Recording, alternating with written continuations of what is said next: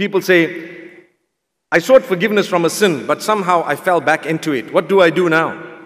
Seek forgiveness again. Well, I sought forgiveness a second time and I fell into it again. What do I do now? Seek forgiveness a third time. I sought forgiveness a third time and I fell into it again. What do I do now? A fourth time and continue. Subhanallah. It becomes irritating for us to mention it like this, but it's never irritating for Allah subhanahu wa ta'ala. For as long as you are genuine and sincere, you know, when you seek forgiveness, you don't say, Ya Allah, I committed this sin.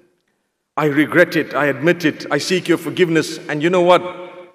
I'm not going to do it again. But I might just do it again. No, there's a possibility, but oh Allah, I know you're merciful. No, you need to be strong, very powerful. Say, oh Allah, I'm not going to do it again. And keep on praying to Allah. Can I teach you a prayer that you need to continuously make in order for you to be protected from sin?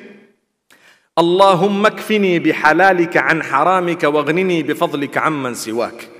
Allahumma ikfini bihalalika an haramik waghnini bifadlika amman siwak. Keep on repeating this. It means, oh Allah, let me be content with what is halal so that I don't go into haram. Let the halal be sufficient for me so that I don't go into haram. That's a powerful dua. Allah will make you content with what is halal so that you don't look towards haram. Whether it is your spouse, whether it is your wealth, whether it is something you'd like to achieve, Allah makes you happy with that which is permissible, that which is halal, so that you don't go into that which is haram. And then the second part of it is وَغْنِنِي بِفَضْلِكَ عَمَّنْ سِوَاكَ. Oh Allah, make me independent through your virtue so that I don't have to depend on anyone else.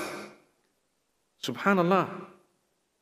For my wealth, for my health, for everything, oh Allah, make me independent in such a way that it is your virtue that helped me rather than me depending on someone else. We depend on Allah alone.